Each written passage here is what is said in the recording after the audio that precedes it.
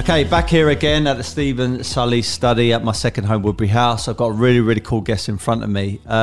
Recently, I've interviewed a lot of artists because we obviously promote street art as a business. But I try and interview as many fighters as I can. The reason being is because, one, I absolutely love sport. I love combat sport. I've done a bit of Thai boxing, but my main, I wouldn't call it profession, but the thing I go to most is boxing. But I've always said to people that, and this is going to be a bit of advice for my son when he grows up. He's only going to be turning 3 in November, so he's a little bit too young at the moment.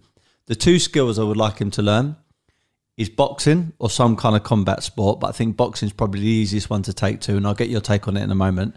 And then also sales, because I think that if you can deal with rejection, if you can deal with people attacking you, and you can become composed, you're methodical, and you keep your emotions intact, and you can come back with a strategy, whether that's in sales or whether that's in boxing or some kind of combat sport, I think that will help you in later on in life. So anyway, I've got a professional fighter in front of me. She goes by the name of the Burmese Python, Nicola. Thank you very much for your time, and thank you for coming on board. Oh, my absolute pleasure. Got to give the nudge. Hey. That's so let's talk about you, and let's talk about your career. Off air, I just said to you that I've noticed that you've transitioned over into the boxing world because your background is actually in multiple different arts. Yeah. Kickboxing. I know you've done a little bit of Thai boxing, taekwondo, is that right? Yeah, taekwondo. And there's another art in there which I don't want to pronounce, but Lethway, Burmese boxing. So talk to me about that then, because I've never heard of that before. How is that form of like combat sport different to, let's say, your Thai boxing? Yeah, so Burmese boxing is sort of its more casual name, but Lethway is sort of a very traditional martial art that originates in Burma, hence Burmese boxing. And the rule set is slightly different, a little bit more brutal and raw. So it's punches, kicks, knees, elbows, headbutts, and with no gloves. No gloves. Yeah, bare knuckle. It's bare knuckle boxing. Yeah, it is, and it allows you to do throws, but you're not allowed to attack the opponent on the floor. So that would be the differentiation between, say, one of your grappling sports like MMA. And the rule set has become a little bit more westernized. Okay. So traditionally, when you fought Lethway, it would just go on until an opponent gave up or they were completely knocked out. There weren't, 5 3-minute rounds or 10 rounds. It would literally go on until someone said, I'm not fighting anymore, or they were knocked out. Because like back in the day, before UFC became the big brand it is today, very, very corporate, and, a lot of people recognize it as, the elite kind of MMA sort of organization. Am I right in saying that MMA had no rules, and it was you would fight until someone either got knocked out, seriously hurt, yeah, I believe so, gave up. Sometimes in some cases, people actually died. And I think there was no gloves at that point. I think you used to be able to gouge people's eyes. I don't think there was any rules. I think you could do what you wanted. And then over time, to commercialize it and to make it a bit more safe and a bit more controlled, they introduced the gloves, they introduced the rounds and stuff. But still, it was a very, very hard sport. And Thai boxing, because I've done a little bit of Thai boxing. Yeah. Obviously, there's the gloves. You've got quite small gloves. You can knee, you can kick, you can do flying knees, you can do Superman punches, which I always loved and tried to pull off, but could never quite execute it. But what I liked about it, you could grapple and then chuck to the floor. But just like the Burmese style, you couldn't attack them on the floor. Yeah. So quite similar to that. Similar to that. So the only thing is once they've fallen on the floor, say you've swept them and put your opponent on the floor, you are allowed to then land, say, one shot. So you're allowed to sort of maybe do like a drop knee onto their face if they're on the floor, but then you're not allowed to continue to do like ground and pound. But you can do standing chokes and standing locks. Yeah. So it just feels like there's so much more to think about. Okay. And especially the headbutts add like a really different dynamic to it as well. Mm-hmm. Because you probably appreciate being in Muay Thai when you get so close for the elbows, you think like, oh, I'm like really close. But then to start throwing things like a headbutt and then that, like, how do I block that? Even just developing the skill to land it in the first place. Because there is a lot more technique. I know it sounds like a pub tactic, the art of the flying headbutt. But actually, you'd practice it the same way that you would for, say, like a punch or a kick. You'd still do it on a pad. A headbutt, yeah? Yeah. Really? You know, like as if you were doing like jab, cross, hook, you just headbutt the pad instead, which is quite funny. But, you know, you get used to it, and it's sort of the little differences of, you know, gritting your teeth and making sure that you know what part of the head you're using and where the target area is. So, I mean, it's still quite brutal, but there are sort of technicalities behind it. I mean, you must do some serious damage to your opponent. If you catch them with a headbutt on the square of their nose or on their cheekbone, I mean, you are folding that person in half, basically. Yeah, pretty much. Have you ever pulled it off? I mean, I've tried some headbutts in my left way fight, but I can't say they were as devastating as I was hoping them to be. But, you know, it's nice to be able to at least have the opportunity to throw it. I want to slightly pivot off this slight conversation on you and then bring it back to you, because I'm always quite interested to get a fighter's take on the landscape of fighting and combat sports and boxing and MMA right now in the commercial domain. Yeah. So what I mean is, I know historically there has been a few fighters that have transitioned from boxing to one sport to another, but I don't think it was as publicised as it is now. That's probably because social media wasn't really around. That's probably because not many people done it. It wasn't really glorified as it is today. But ever since Mayweather fought Conor McGregor, I just feel like it's opened up the gates for people to do that cross-pollination. I mean, you've got right now Tyron Woodley about to fight Jake Paul. You had Anderson Silva fight Chavez, the ex-world champion boxer, who his dad was obviously undisputed champion Mexican fighter. You obviously had Logan Paul fighting Floyd Mayweather in an exhibition fight, and there's a lot in the pipeline. It seems to be. I know a lot of fighters are kind of torn between it, whether that is right, whether it's wrong, whether it's exciting, whether it's damaging the sport. I wanted your take on it. I wanted to see, like, as a fighter, someone who's given your kind of life so far to the sport of combat and bettering yourself and dedicating yourself, do you think that actually hinders the sport, or do you think it heightens it to a new demographic? I think that's a really tough question to ask, but if I take a step back and really look at the bigger picture and think about martial arts as a whole, all fighters want to make a living and a career out of their martial art. A lot of the reason why martial artists, move between, say, taekwondo to kickboxing to professional boxing or to, MMA, so that they can compete on bigger platforms, is so that they can make a career out of what they love. So it is, as a fighter, as you say, it is disheartening when you see bigger fights which are a bit more commercial. They're not exactly trained athletes, but actually they're bringing the attention and the crowds, and that's sort of where the money is to build the foundation for the sport.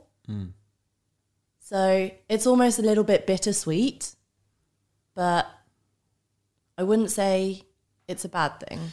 Yeah, I mean, so I done a podcast last year. I think it was last year, maybe even the year before now. This is way before the Floyd Mayweather and Logan Paul fight took place. It was like sort of casually announced in the background on social media, and then it kind of fizzled out, and then it reappeared, and they had one day that it got postponed, and it, and then it finally happened. And I actually done a solo podcast on it, so I wasn't interviewing, I just my own take.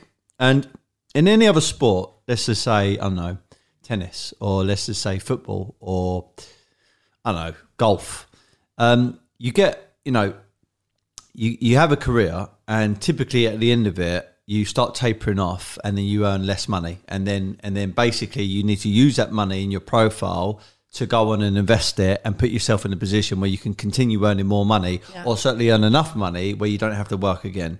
Now, we all know, athletes, most of them earn a huge amount of money if they're at the top of their game, but most of them, sadly, statistically, they actually lose that money, and then they turn to mental health issues, drugs, drinking. I mean, sometimes it can be a really sorry story, and there's so many to talk about. The Mike Tyson, he had 400 million at one stage, and it went to nothing, and thankfully he's bouncing back. And there's even been some athletes that actually committed suicide, which is terrible. But what I like about now is at the end of their career, they can now transition into like exhibition fights where they can actually make far much more money with actually less risk. Yeah. So we wouldn't ridicule if, let's say, the Brazilian Ronaldo came out today and said, right, I'm going to play in an exhibition football match against Barcelona today. It's only exhibition, it's not serious, and I'm going to get paid £10 million for it. People are like, yeah, I want to go and see that. But the moment someone like Floyd Mayweather said, I'm going to come out and fight Logan Paul and I'm going to report it, I'm going to earn anything between, let's call it $50 to $100 million, people were slating him, saying you're ruining your reputation, you're ruining your legacy. But for me, as you just said, it's their job, it's their career, it's their craft. And yeah, you want to do it to build your brand, you want to do it to push yourself, you want to do it for the sport. But at the end of the day, as Floyd Mayweather said, legacy doesn't put food on the table for your kids, it's the money. Yeah, totally. So I just wanted to see what your take on it was, because I have asked the same question to like boxers and different athletes, and there is mixed opinions, and I don't think one of them's right or wrong. I'm just quite curious. Yeah. So yeah, I just wanted to float that to you. No, and I think it's a really valid question, because then if you do think about the bigger picture, and once you've finished fighting or competing at such an elite level, like what is next?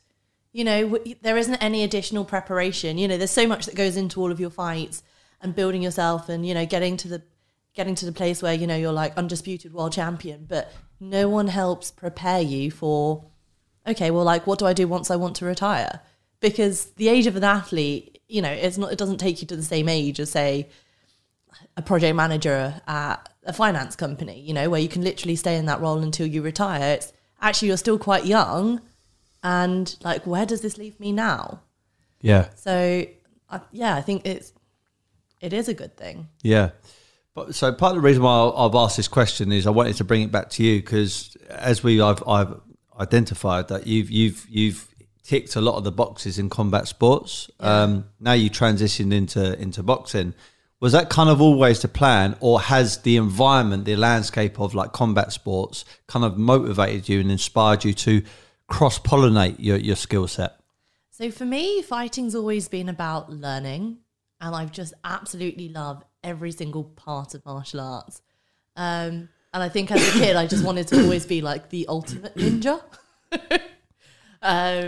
And sort of to be able to get world titles in different sports, that was sort of my goal as a kid, is, okay, how far can I get if I completely immerse myself into Taekwondo?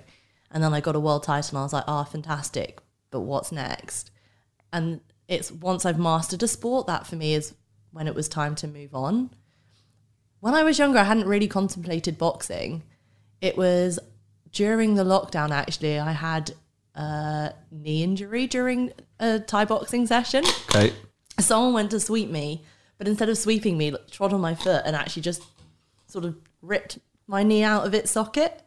So I sort of tore my ACL, MCL, hamstring. And during that recovery period where I wasn't able to do anything, the only thing I could do was actually like boxing sitting down. Yeah. And that's when I started first sort of dabbling into the world of boxing. And there was a local boxer in Luton, Linus, who I was training with. And he was, bless him, I was sat down and he was just doing pads with me. And then when I was able to sort of walk with the brace, we were sort of doing it standing up. And then I went down to the gym and it sort of just developed from there. Yeah. But even the coach at the time was like, oh, Nick, do you want to turn over to professional boxing? And I was like, no. Like, appreciate it. I'm going to stick to kickboxing. And then about 4 months later, I was like, is that offer still there? Yeah. Quite fancy changing over to professional boxing now. Yeah. And that's how it came about. So you mentioned when you were younger, you wanted to be, inverted commas, like a ninja. And I actually had a female boxer, which the podcast isn't out as of yet. It's coming out in about 3 or 4 weeks' time. Roxana Begum. She was signed with David Hayes. She was actually a kickboxing champion at one stage. I recognise her name. She actually is an author called Born Fighter. I think there's a documentary being developed of her at the moment. She's a really, really, really fantastic girl. And anyway, she said to me when she was younger, what really inspired her was seeing Bruce Lee. She wanted to be like very much like Bruce Lee. And, you know, and I've got to be honest, when I was younger, I used to see him up on the TV all the time. And I was like, that, like one of the coolest guys in the world. Like, who wouldn't want to be someone like a Bruce Lee type figure? Was that like a figure for you, or was it just Was there anyone that when you was a kid, like really inspired you to become a combat kind of martial artist? No, not at all. My first sort of move into martial arts was actually my mum, when I was younger, just wanted me to be like the typical girl. And actually, I ended up doing ballet for about 15, 16 years before I actually had the confidence to say, like, Mum, I'm really bad at ballet and I don't really enjoy it. And to me, it was like, I just want to be good at something. And I've always just been quite optimistic that my logic at the time is if I'm bad at ballet, maybe I'll be good at like the complete opposite. And that's when I first moved into Taekwondo and started my martial arts journey there. And then the minute I started, I was like, wow. And that's the thought of, I just want to be a ninja of like all martial arts. Like, this is so cool. Yeah, yeah. So a bit of a tough question, but I think I'm 35 years of age and I've certainly seen the landscape of definitely boxing change over the years. And I'll give you an example. When I started training as an amateur back in when I was 14 years of age, I was boxing down a club called Bromley and Downham, and it was also a youth centre. So there was a amateur gym and there was also a youth centre attached to it. And I was there for about 4 years, and then I came away from boxing for a little bit. I actually had a motorbike accident as well in 2005, I think it was, where I split my kidney open and I was in bed for like a month. And anyway, I decided when I was getting better, I thought, right, I want to get back into, health, and the thing that I'm gravitated towards the most is boxing. So I went to a club called Kettles. I started boxing now. I realised that Kettles was mostly Muay Thai, so I actually got persuaded to do Muay Thai, and then I stuck at that for like 3 years. I never fought though. I just done the spar and everything else. And then I decided I prefer boxing, so I went back to boxing. I had 3 fights for Kettles, and then I went into the Queensbury League. Anyway, I went back to Bromley and Downham. I think must have been about 3-4 years ago since being a kid. And the thing I noticed straight away as I walked through those doors, there were females and they were training, because when I was younger, there was not one single female in that gym. And what I like about it is, I think back then, certainly like my dad's era, it was like, it's like geezers, it's a male sport, and the conversation of females in boxing just didn't even exist, let alone contemplating that they were going to be a part of the sport. And now I think it's really healthy, because I feel that boxing or combat sports, but I'm going to be a bit biased to say boxing, should be driven back into schools. Part of the reason why I think that is because I think it gives you discipline. It gives you respect for each other. I think in this country, there's a big problem with gangs and knife crime and stuff and stabbings. We see it all the time. And I'm not saying boxing is going to eradicate it, but I think that it gives you a certain amount of respect for each other, like another human. But I think before, it was so male-orientated that I feel like the governments or councils or schools found it very, very difficult how to integrate it with the schools and share it with every single person. But now it's becoming a lot more common that more and more females are coming through. And now you've got great world champions like Katie Price, Katie Taylor. Katie Taylor. I don't know why I said Katie Price. Maybe she's a champion of Playboy. And then you got Shannon Courtney, and then obviously you got a few others coming through. And I think right now the foundations for anybody, whether you're female or male, is definitely there, and you can learn it and you can develop and you can actually be welcomed into the craft. So going to you then, I'm not too sure how old you are, but how have you seen the sort of landscape of combat sports for females change over the years? And did you ever feel like pressured not to do it because you are a female? I wouldn't say I've ever felt pressured not to do it because I'm a female. Yeah.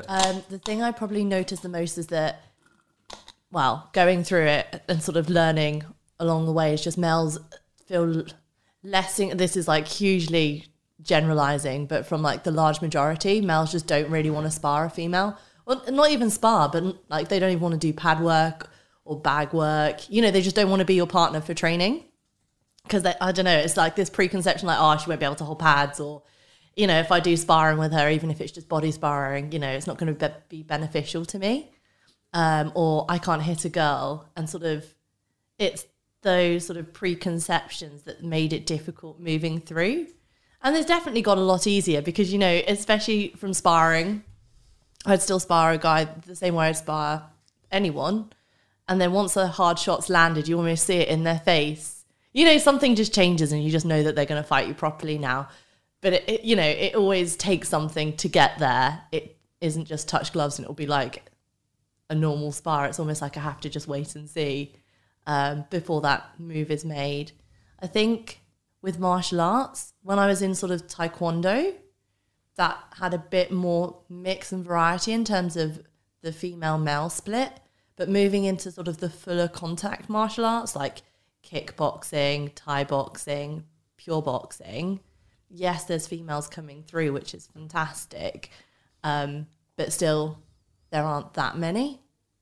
But I think, as you say, moving it into schools is like a really great idea. And I don't think, you know, if it's boxing or kickboxing, I think practically boxing is probably easier to teach kids in school. But just having that foundation and even just planting the seed, especially for younger females, that actually, you know, there are female role models out there now. Whereas before, when you looked, you know, if you're a young girl in school and you looked up to be like, okay, so who is a female boxer? I mean, a lot of people would struggle to name someone. Yeah. Whereas now there's so many coming through, you know, it just inspires them to be like, oh, hang on, like that could be me, you know, because initially like that thought that wasn't even in their mind.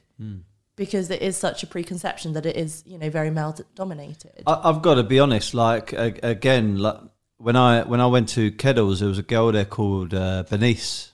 You might be familiar with her. She was, I think, she was Thai boxing world champion. She's moved into MMA, I think. MMA, and she's been competing. And I tell you what, she was mustard, like good fighter. But I was asked to spar her once, and this was going back many years, and I did think to myself, I can't fight a female. And then again, the moment she hit me, and I felt the force. I was like, all right, yeah, I'm not just in here with a girl. I'm in here with an elite fighter, and it does change the things. But I think it's that stereotypical thing which a lot of people, certainly my age, have been conditioned with, you know. But again, now it's great to see that when you go into most gyms now, there's a diverse range between, you know, females, males, young, old, you know, all different kind of backgrounds. And I think that's healthy. And I think what I love about, I'm going back always on boxing because that's kind of my thing, but it's that family, you know, it's that network. And even though violence is a part of boxing or any combat sport, the environment isn't violent, you know, it's controlled. It's you look after each other. Yeah, people, I don't know, I think when they look at a fight, they just think it's sort of two untrained people just, you know, they just want to have a brawl and they just want to have a punch up. And they forget how much more goes into it and actually sort of the type of people that end up fighting, you know, they're so disciplined. They have to sort of persevere through incredibly hard sessions. You know, their mindset has to be on point. Their diet has to be on point. Emotionally, you have to be in charge and in check of everything. That it's, you know, it's so much more than just people turning up to fight.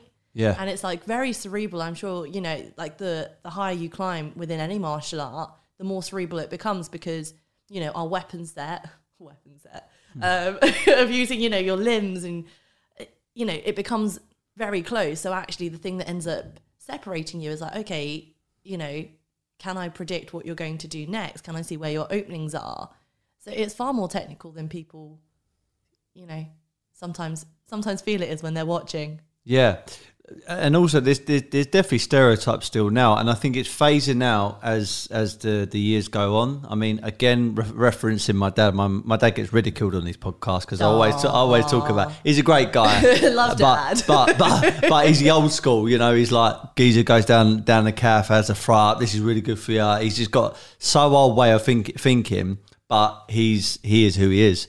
And, you know, if I were to say to him, you know, back in the day, you know, tell me that like a profile of a fighter, he'll go Mike Tyson, you know, someone who's big, you know, someone who's really, really powerful, someone who's got a big neck and just like an evil kind of person.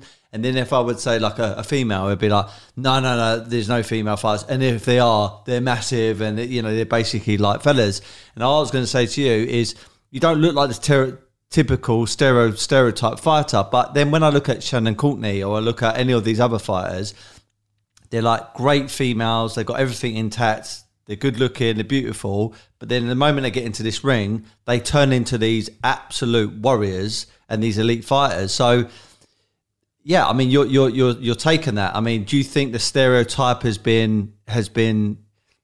now eradicated, or do you still think it's there? People still think that if you're a fighter, you're this type of person and you're in this box. And what I'm trying to get to is, I think accountants, I think people in finance, as you mentioned earlier, I think people from different countries, they're all coming together now, and they all can turn into this like elite fighter if they want to. Yeah, I think it's really cliche, but I genuinely believe like you can be anything that you want to do or be, like as long as you put the hard work in. And I do think like the stereotype is still there, because the common question I'm always asked is, oh, but you don't look like a fighter. But then like, what do you think a fighter looks like? You know, if you don't constantly walk around in like boxing shorts and gloves and with your hair sort of plaited, does that mean that you can't fight? But I quite like it, you know. It's understated. Yeah, absolutely. And I think it's nice that there's so many other, you know, females coming through that genuinely, you know, are just being themselves. And actually, I respect that a lot. You know, they don't feel like they need to fit into a stereotype or look the certain part. They're just proud to be who they are outside the ring, but also an equal warrior inside the ring. Let's talk about your accolades and your successes then. So you've had all these multiple different combat sports that you've been very successful in.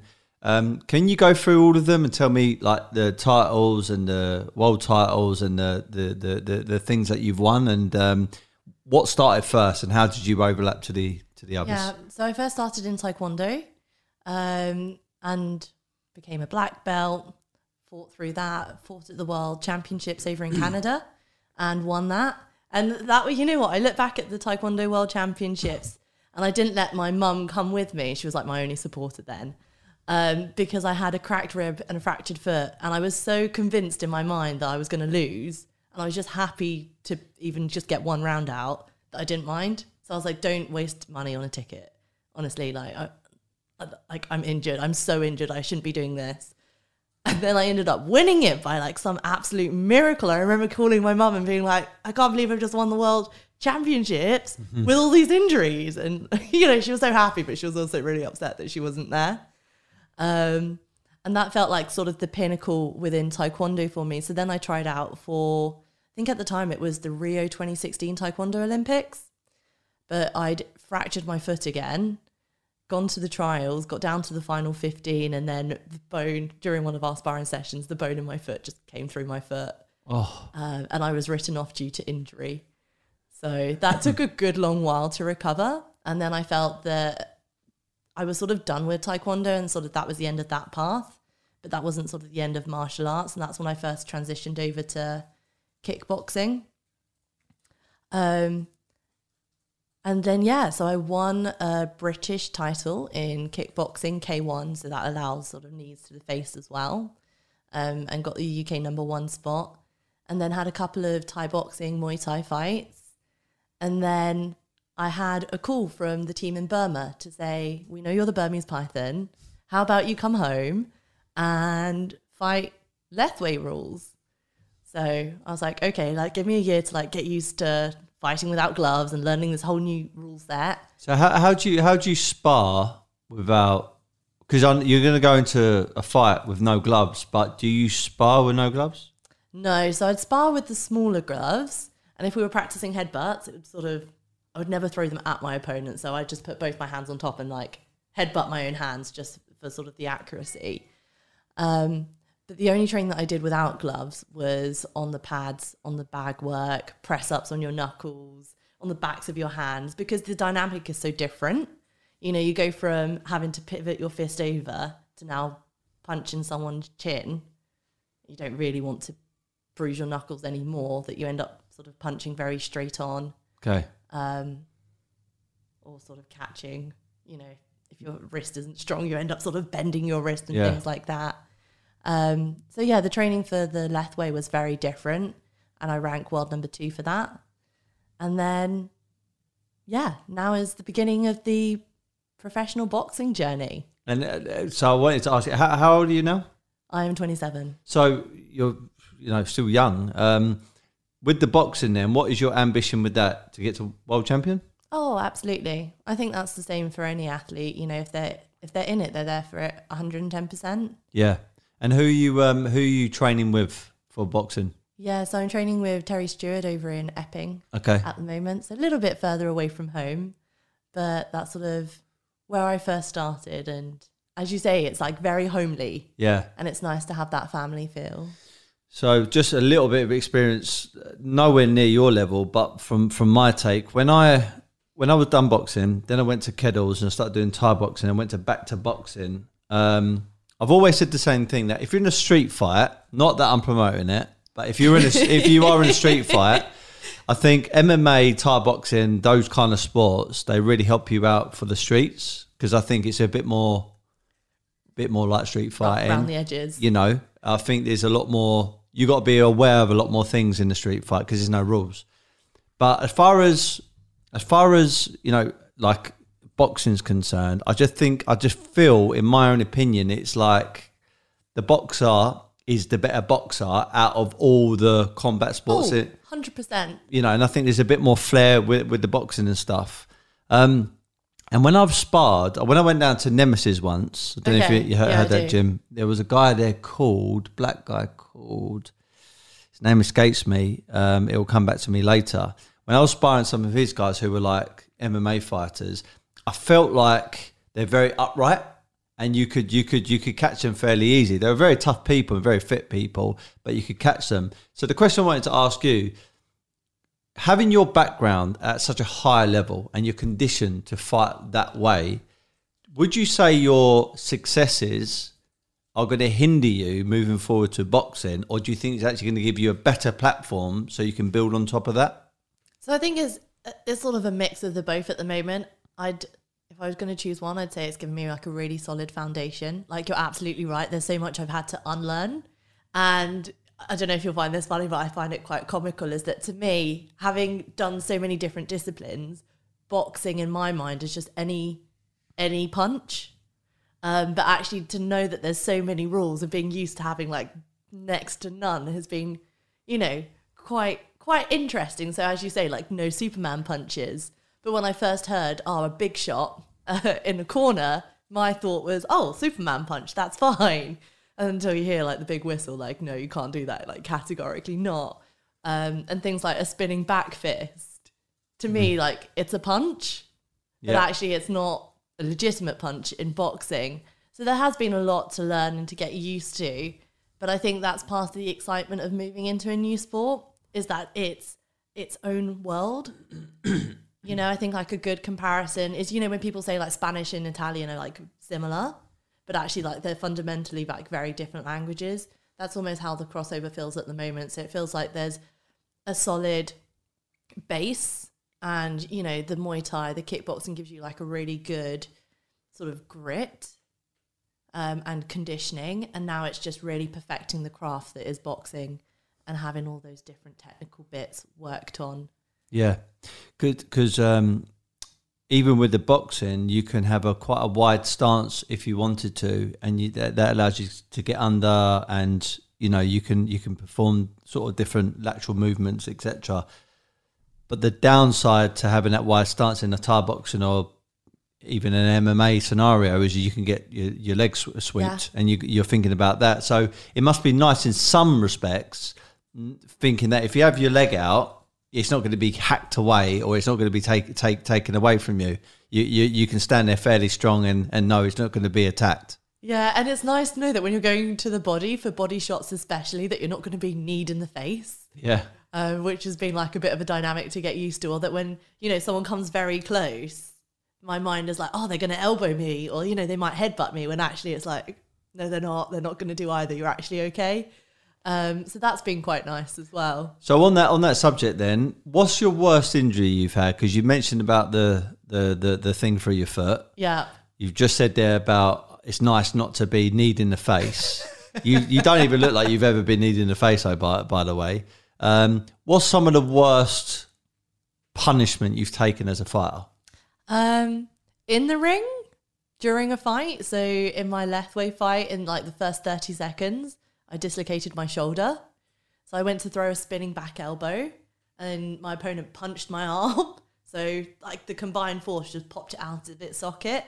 I remember at the time thinking like, oh, my ego isn't that big that I'm going to just be battered. And I kept trying to pick up my arm and like hook it on an ear, just so I had some sort of coverage. And then I went back to my corner, and my coach at the time, he was brilliant. He was like, Nick, this is the art of like 9 limbs. Look at, you got 2 legs, you got your other arm. And I was like, yes, I do. And went back and managed to win the fight. But, if it wasn't for him in the corner, then I wouldn't have been like, you just need someone else to have that perspective. Yeah. So in the ring, I'd say that was probably the worst injury that I've had. And then outside, the worst.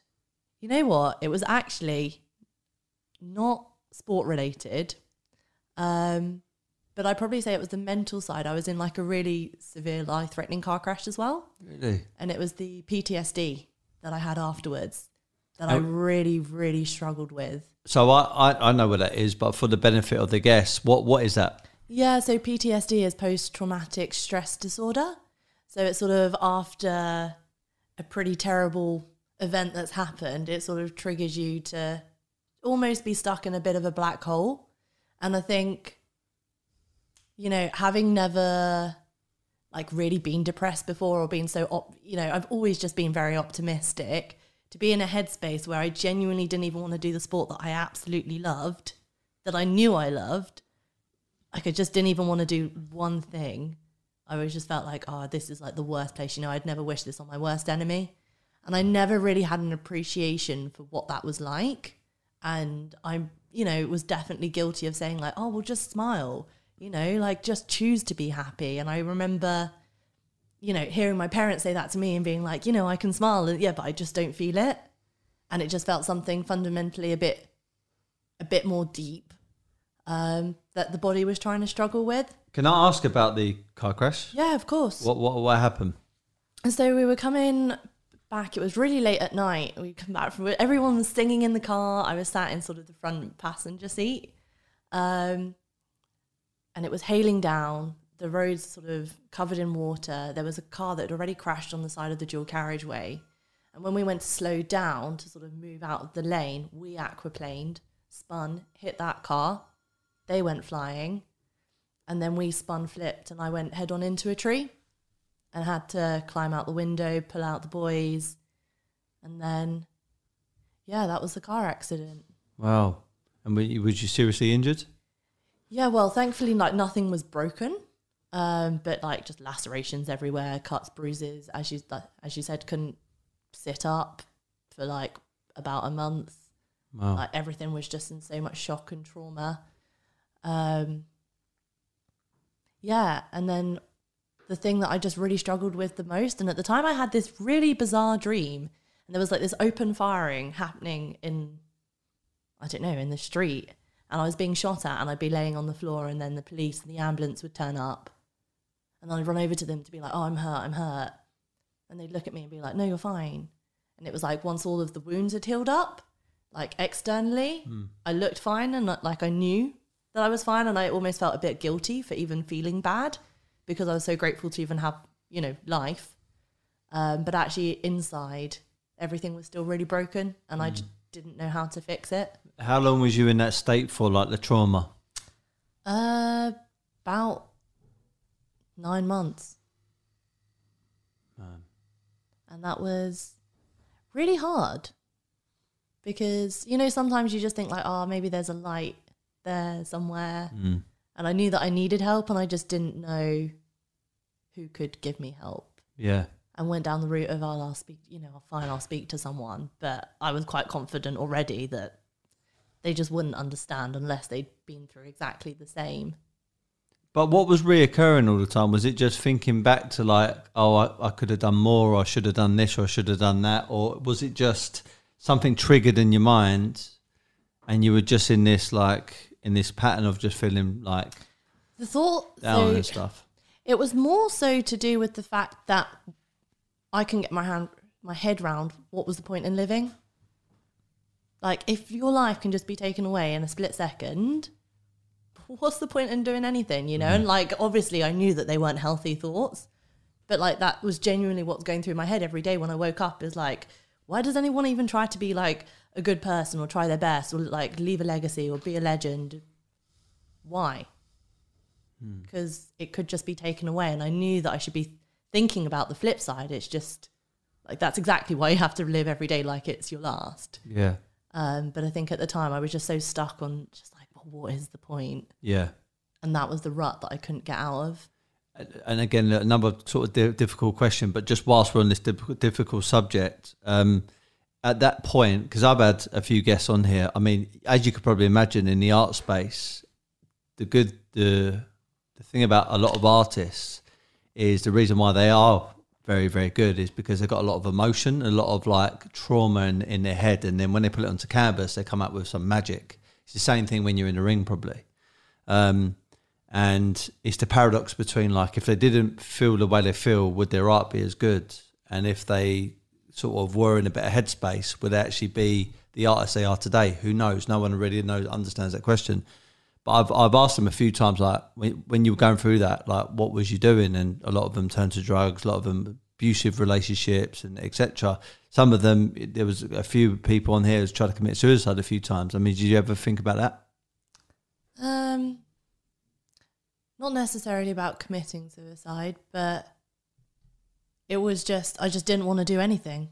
I didn't even want to get out of bed. I remember like blacking out my bedroom and it being pitch black, and I just still didn't think it was dark enough. And it was just hard to do anything, and I just felt that I didn't even want to leave my room because I didn't want to have to keep faking that I was okay when I just didn't feel okay. You know, because it's really quite easy to put on a smile. Yeah. But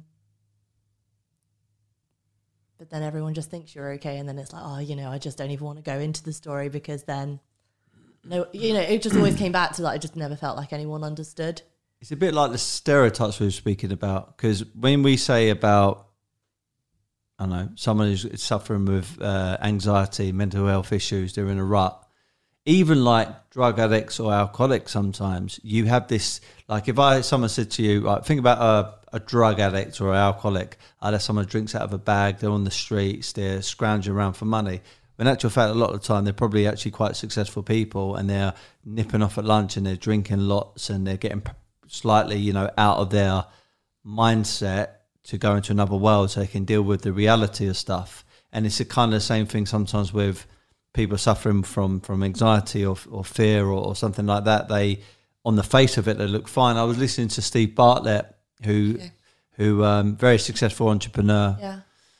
Social Chain, he was the founder of that, and he even said this morning that one of his in his peer group, guy who was the life of the party, I think he was only 30 years of age, life of the party, you know, someone that had a great aura about him, very confident, committed suicide.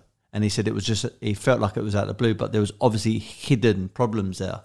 Are you saying that was kind of like you? You was almost full of life, smile on your face, but really you were hurt deep inside? Yeah, I'd say that's true. And that's why it was always really hard to articulate it to people, because they'd be like, you're always so happy. And I was like, yeah, I know. And, you know, I've just always been grown up, and maybe it's part of the conditioning of growing up and seeing it in my parents. You know, I don't know, like an argument might happen at the house, and then you leave the house and everyone's got big smiles on their face and you sort of pretend that nothing's happened. And although that's, you know, it's a great skill to like be able to sort of chop and change between, actually you're never really addressing or sort of just checking in with how you feel, that actually when it is something that's genuinely important, you sort of don't know how else to react. Yeah. Was you fighting at this point? No. So moving on from that then, I mean, how did you get out of this kind of 6, 9 months, 12 months of kind of backwards and forwards with your inner chat almost? How did you get out of that? So it was almost just a blind belief. I remember having my nose broken in a fight once before and then never wanting to be punched in the face again. But I kept reminding myself that, like, remember how much you used to like it, you know, because once you've had your nose broken and then, you know, the doctors are like, oh, you can spar now. You're sort of like, but I don't want to spar because it might get broken again. And you've still got that fear and sort of that trauma. But I just always remember, especially with having my nose broken, like, oh, like you know, just keep turning up and like one day it will change. Like you used to love sparring, you'll love it again. And it was almost that blind belief that even if I just did like 0.01 thing, or even just tried, that maybe I'd end up getting out of it. And it just sort of developed from there. But I did end up speaking to sort of counsellors and therapists and went through a whole host of different ones, because everyone I spoke to, I just felt like I almost did it with a bit of an eye roll. Like, knew that I needed help, didn't think anyone could help me, but was sort of going through the motions just to say I've checked the box, but probably didn't. Like, yeah, I've tried that, it doesn't work. Yeah. Almost. Yeah. And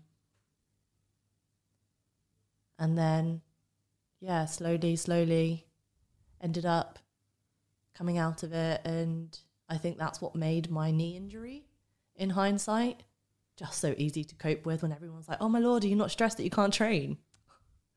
I was like, if this is it, like, we are fine. Like, this is cool. I can deal with this.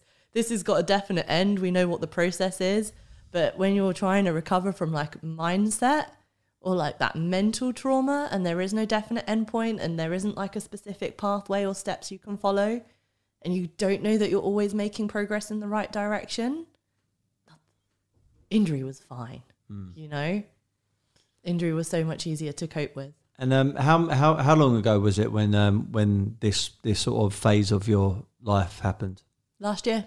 Oh, last year. Mm-hmm. It was even that soon. Yeah. Wow. So how many months ago would you say you've kind of come out of, like, finished the recovery? So I would say from maybe like December last year. Wow. So it's very, very new. Very new. Yeah. Would you say there's still an element of it beneath the surface, or would you say you completely eradicated all the fear now? Maybe a little bit. Every now and then I just notice it, but it's so much more manageable. Yeah. Now, and I feel like I've got my own way to sort of deal with it and have like a mindset coach, because I felt that everything I was doing from a mental perspective, you know, as a kid, we grow up and we have PE sessions, we have personal trainers, and there's so much focus on physical exercise that when you're suddenly like, oh, okay, I need to sort my mind out. I'm like, who do I even go to? Like, what do I even put into Google, you know? Because it feels a bit weird to type in like counselor or therapist, you know? It feels like it's got a bit of a stigma. So now working with a mindset coach, not for anything specific, but just similarly as you would use a personal trainer, it's actually just having that regular touch point to make sure that it isn't a reactive thing. You know, I'm not like waiting till I get fat to be like, oh, okay, now I need to start like doing physical exercise. It's okay, let's just always make sure you know how to best manage your sort of emotions and your thoughts and everything else that's going on inside. I was going to ask, and I've asked this to a few guests who have gone through, let's call it the mindset rut. What is the advice you can give to someone, female or male, someone who's going through it right now? How can I identify it, and how can I get through it? I'd say speak to someone. And if that isn't your immediate family or a friend, because, you know, they're too close to you and you just feel like they don't understand, actually there's lots of people that are there to help. And even if you're doing it with a bit of an eye roll, at least it's one small step in the right direction. Yeah. Because it's like all those small little bits, even if it is with half-hearted energy or like not even any energy, but you're just doing it for the sake of going through the motions, like eventually it will just click. And that will really help. Good stuff.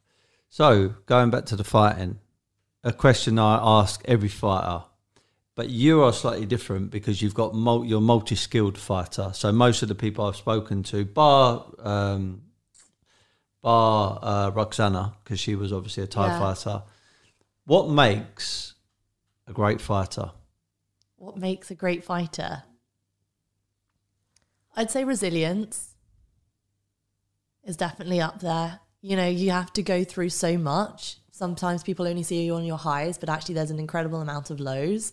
Even in just a day, you know, you can turn up and have the best like pad session, and then say maybe the next day you go in and you're tired, you haven't recovered properly, or someone that you usually be inspiring all the time has now got the better of you. You know, it's such a roller coaster. To have that resilience is really important.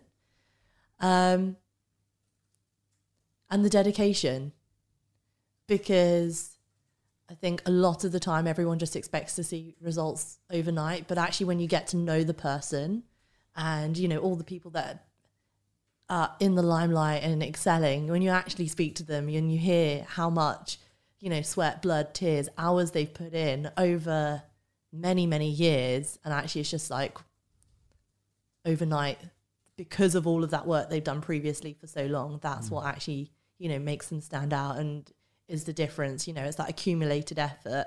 It's not just they did this one spectacular thing and they went from nothing to something great, you know. So I think that's really important.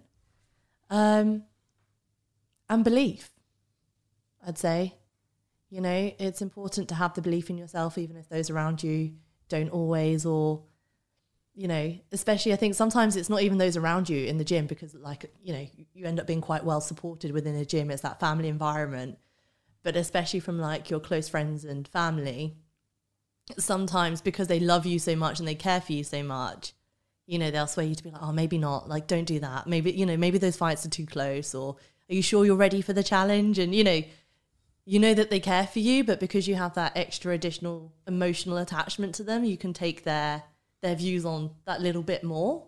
Yeah. So just having that belief in yourself that what you're doing is right, and that you can do it, I think is really important as well. As far as and I love and I resonate with what you're saying there, the mindset stuff, because I think that stuff right there, going back to the advice I would give my son, learn boxing. It's not just about the actual craft itself and the fitness, but it's about the emotional and the mindset characteristics that you can take to any part of your life. And I would love him to be in business for himself. He can obviously choose what he wants to do, but I'm in business and I think it's a great place to be. And I think that boxing mindset helps you in business. I'll give you an example, actually. When we first started the brand in 2014, there was no recession, there was no COVID-19. 4 years previously, 6 years previously, before we started the brand, there was the banking crisis. And then obviously last year we hit 2020 when COVID-19 came out, and obviously there was lockdowns and there was measures put in place, and it was quite an uncertain place.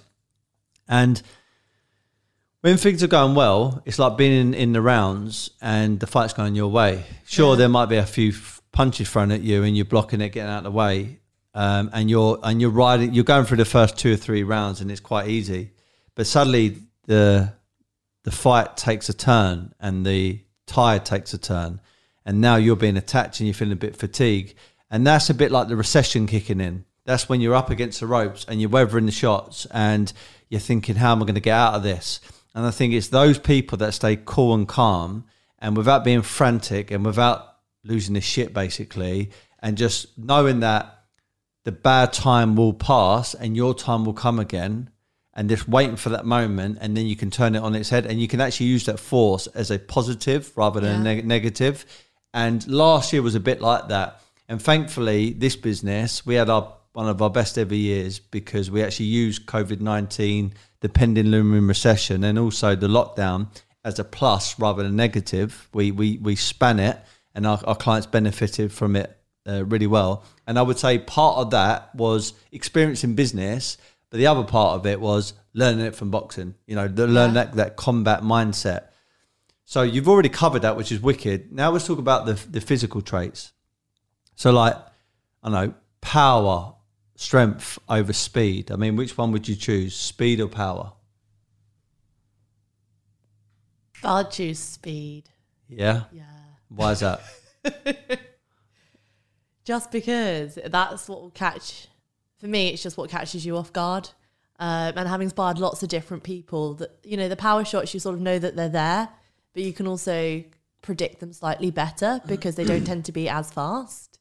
So even if you're sort of just bracing yourself to cover up and take the shot, you know, you're so much more prepared for it. And I think the ones that catch you off guard are the ones that are, in a way, the most dangerous. Yeah. So having that speed element, you know, it might not even be a hard shot, but it just makes you think like, was that a jab or was it a cross? You know, it just makes you think. And it's like that moment's thought, which is almost like an opportunity for your opponent. Yeah.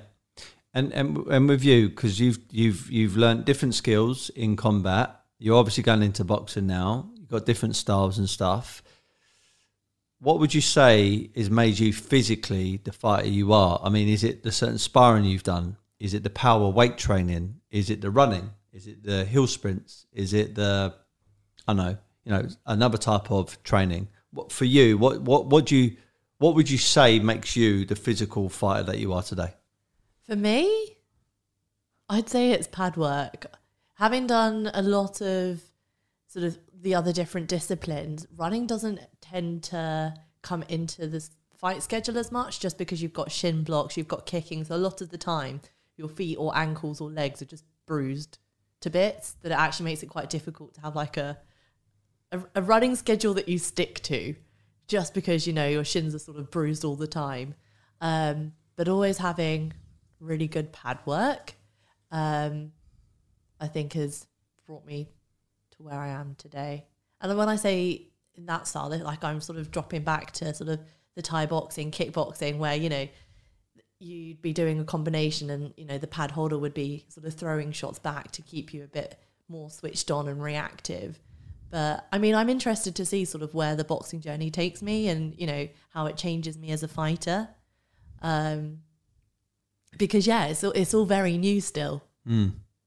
I've got to say, again, I've repeated this a few times. My favourite session is sparring, and even though it's the one that's full of risk, you know, like myself and Maria were saying before, I was on a podcast with a guy in LA called Risk. He's an artist.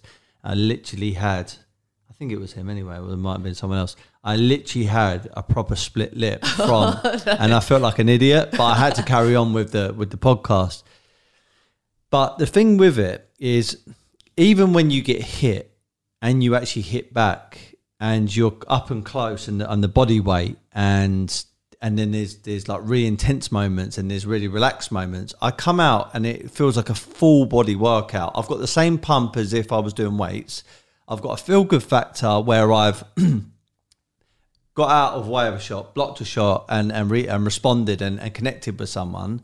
And even when I actually get done over sometimes and actually get slightly beaten up, I still come out of there feeling really, really good. Yeah. I don't know, I get this sudden endorphin like rush and dump, and I feel great. Like the day later on is just the best I've ever had. And I don't really get that when I'm doing circuits. I don't really get that when I do running. I definitely don't really get that when I do weights. I just go through the motions kind of on them, but the sparring is a different kettle of fish altogether. I don't know if you get the same sort of feeling. Yeah, definitely. I get that with any martial art training class, to be fair. And I think that's just what always brings me back. And like for me, one of the hardest things to do is actually just have a rest day. Yeah. You know, that's just for me the hardest thing, just because I just constantly want to be learning. And, you know, it's almost that chase for perfection that, you know, you can't ever be perfect. And there's just always so much to work on and to continue to perfect and strive towards, that just, it's that what brings me back every single time. Yeah. Outside of sport then, have you got a career? Are you working in an organisation? Have you got your own organisation? What else do you do outside of fighting? Outside of fighting, yeah, I work full time for HSBC as a project manager. Really? Yes. And what's the conversation? What's the conversation there when the people in that banking environment say to you, "What, you're a fighter?" I'll just be like, "What do you need done?" Who do you want me to go and sort out? Yeah, pretty much. Do you want me to go and collect the debt then for HSBC? But no, you know what? HSBC have been great, especially with the flexibility to sort of be able to train around, you know, whatever the training schedule is. That's sort of how HSBC works around. So as long as I do the job and get that done, that's sort of the most important thing. So it's great to have that. And in a way, I just see it as I sponsor myself in a way. You know, it pays the bills. I enjoy it. It's not my passion. Martial arts is 100% my passion. But actually, if it sponsors me and allows me to sort of live the martial arts professional life and, you know, helps equip me in the best possible way. I just think, you know, if no one else has sponsored me, like, I'll definitely sponsor myself. Like, that's absolutely fine. Yeah, it's good. But when you become world champion as a fighter, as a boxer, are you going to have to turn around to HSBC and say, thanks for letting me work there, but I'm going to be banking somewhere else now? Potentially, I don't know. For me, I like actually having the split between being, you know, doing martial arts, being in a combat setting, to then actually just having to be very switched on mentally and sort of that problem solving ability. In a way, I feel like it actually helps support boxing in a sense, because it's like problem solving when things don't go wrong. Okay, how can we pull it apart, look at it differently, try and come up with an approach. So I feel that part of the problem solving is almost the same problem solving when you're in a ring, in a sense. You know, like, oh, that hasn't worked. I keep trying that shot. I can see an opening. Like, why can't I get there? And it's sort of having that additional, you know, almost flexibility of the mind in a sense. Yeah. I noticed you're sponsored by Wow Hydrate, which is really, really cool. I mean, they're a massive water brand now, which actually they sponsor Matchroom, I think, Conor Ben, Tyson Fury. I think a bunch of great athletes out there. How did that come about? So that was sorted out by my manager, actually. Really? Yeah, so that was really quite quick. And he was just like, Nick, I've got some good news. Like, Wow Hydrate are sponsoring you. And I was like, what? Yeah, like, this is incredible. And it just came out through there. But it, you know what, I think that was probably the thing I've noticed the most moving over into boxing, is that people are far more prepared to sponsor you as a fighter, because I feel like I messaged every company, every like Bill, Bob, Harry, when I was doing taekwondo, kickboxing, Muay Thai, and it was so hard to get a genuine sponsor. But actually the transition over into boxing, you know, because it's a platform that people are aware of, and, you know, there's a lot more eyes on boxing than there are in the other martial arts. That part of it has been a lot easier. I can see that because, I mean, in a way, and again, I've got a very limited knowledge about the other sports as far as the commercial side of it, but boxing and female boxing has really taken, you know, different levels over the last few years. Yeah. Again, all these great athletes coming through on both sides. I think more and more sponsors are seeing it as a great way of getting their brand out there and also monetizing off the back end of it. And the fighters actually benefit from it as well. So let's just narrow this down then. So you're 27. Yes. You're going into pro boxing now. Have you got your license? I do, Yeah? yes. Cool. When is your first fight? 5 weeks. 5 weeks' time. Where is it going to be? In Essex, yeah. Cool. And whose show? Victor Smith's. Victor Smith's, okay. And have you got ambitions to maybe get to like the Frank Warrens or Eddie Hearns? Eventually, yeah, but at the moment it's sort of like small steps. Focus on the current goal, focus on the first fight, and sort of build from there. But yeah, the ambition's always, I think, as I said before, for every athlete who starts the journey competitively, is to get a world title. How many years do you think it's going to take you to become world champion? Oh, I don't know. Hopefully before I'm like 32. I feel like you could do it before you're 30. Well, we'll see. In 3 years' time. We'll see. Yeah, for sure. Good stuff. Outside of boxing then, let's say you become a world champion, multiple world champion. You might even go up or down a weight and also win them world titles.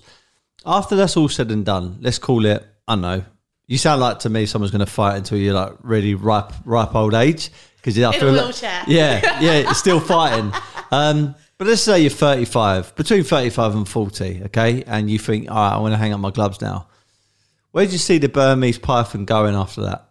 Hopefully into screen combat and doing martial arts. Films? Yeah. Amazing. So I actually, I ironically did a screen combat course over the weekend. So it was with the British Action Academy, and they sort of teach you how to do combat, not just unarmed without weapons, so punches, kicks, knees, but actually how to start using weapons in them as well. Because as you say, like that's the thought that's in my mind, is that I always want to have martial arts in my life in some capacity. Totally appreciate that I might not be able to do that up until retirement. What's another avenue that I could explore where I could still get to use my martial arts skill and still have that interest and be able to learn, but not with that same pressure? Yeah. And yeah, screen combat, film, commercials. I've done travel the world. Well, I'm not so much into traveling as much. I think for me, it's just I'd travel the world to do like a martial arts tour. Yeah. I think that would be quite fun, and go to each different country and, you know, embody, you know, their home martial art, whatever that may be. But yeah, that's what I see the future holding. Because part of the reason why I'm asking you that is bar the fighting and the sport and being an athlete, and then obviously your current career with HSBC, what do you actually do like as a slight second hobby, or what do you do in downtime? What do you get up to? I just like trying new hobbies and activities. So there wasn't anything that I specifically go to, but whether that be doing a day trip to do windsurfing or getting a qualification. Yeah, I get quite hooked up on getting like certificates and qualifications. It just feels like I've kind of mastered something. If I go around your house, is it full of certificates everywhere? You'll be like, when will you need to know how to drive a speedboat? Yeah. But I'll be like, yeah, I'll do the qualification. Why not? I've also got a certificate. I'll put this kitchen together. Hold up. I'll put this roof on. But at least it just gives me like a start and a finish point. And like with the screen combat that I did at the weekend, again, that was a course, you get a qualification at the end. But it just feels that, you know, I get to learn a completely new skill set. It's still physical, so it ticks that box. But actually, I don't have to dedicate my whole life to it. And it's just sort of the variety of keeping things interesting. Yeah. I was going to say, have you got a bit of OCD there? Maybe. I even tried, what did I do last year?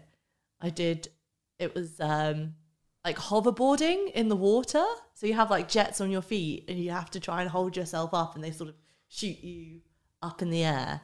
Didn't get that qualification. I wasn't that good. But I mean, it was great fun. I was going to ask you the question, like what gets you like really excited and makes you really happy? I'm guessing that's going to be the fighting and the training and learning new things. Okay, I want to ask you another question because you're so upbeat. What pisses you off? What annoys me? You know what? This is silly. Someone who's burnt toast in the morning. I hate that. I think like you've just slept. How's the first thing you've done a mistake? Like you should go back to bed. Yeah, you've ruined the day. I hate waking up to the smell of burnt toast. Yeah, you've ruined your day. You've ruined mine. Go back to bed. Literally, I just think that I don't want to start my day like that. Quick question. If you burn the toast, do you throw it away or do you scrape it off? I scrape it. You disgust me. I just can't waste. Thanks, bye. I liked you up until that point. No, joking. Look, it's been really, really fantastic speaking to you, and I've loved hearing the successes and also the challenges you've gone through. I really, really respect that from you, and I think a lot of people can learn from that. Where can people find you if they wanted to track what you're doing? Yeah, no, so absolutely. You can follow my journey on Instagram and Facebook at the Burmese Python. So it's literally just at the Burmese Python. Cool. I didn't ask you actually, why are you called the Burmese Python? Oh, so my mum's from Burma. It's not that you strangle loads of people. No, that's not it. Yeah, so my mum's from Burma, and I just love the fact that she's almost just been my role model for life. Came over to the UK, worked incredibly hard, you know, provided for the whole family when my granddad was really poorly. So to be able not to represent my mum, but everything that she's been through and the people in Burma who are just so sort of humble and resilient, it just has so much more meaning to me. So to do mum and sort of my heritage and the people of Burma proud too is really important. And then the Python, that sort of depicts my fight style in terms of like aggressive and fearless. So I'll go and do a bare knuckle boxing fight. And yeah, ready to take on any challenge. Amazing stuff. Last question. I've got a catchphrase, a mantra, a lifestyle quote that I try and stick by, which goes like this: be happy, never content. If I were to ask the Burmese Python, what does be happy, never content mean to you? It means enjoy every moment, enjoy your life, but don't get too comfortable that you're not able to adapt to change, and that, you know, you're not pushing yourself to be the best person that you can be. What does it mean to you? Well, it means to me, be in the moment, being happy isn't actually all about happiness. Even when you are faced with challenges and you feel the fear, it's okay to feel the fear, but just don't live there. There's always a silver lining with every single problem and every single challenge. But a lot of the time you can feel happy with what you've got and your achievements, but don't be content. The moment you're content, I feel that you're welcoming problems. And I think I know it's going to sound brutal and a bit kind of harsh and a bit over exaggerated, but when you're content, you kind of welcome death. You welcome the end. I just feel like if you are not content and you keep on evolving, but still thankful for what you've achieved, I feel that gives you a bit of a balanced kind of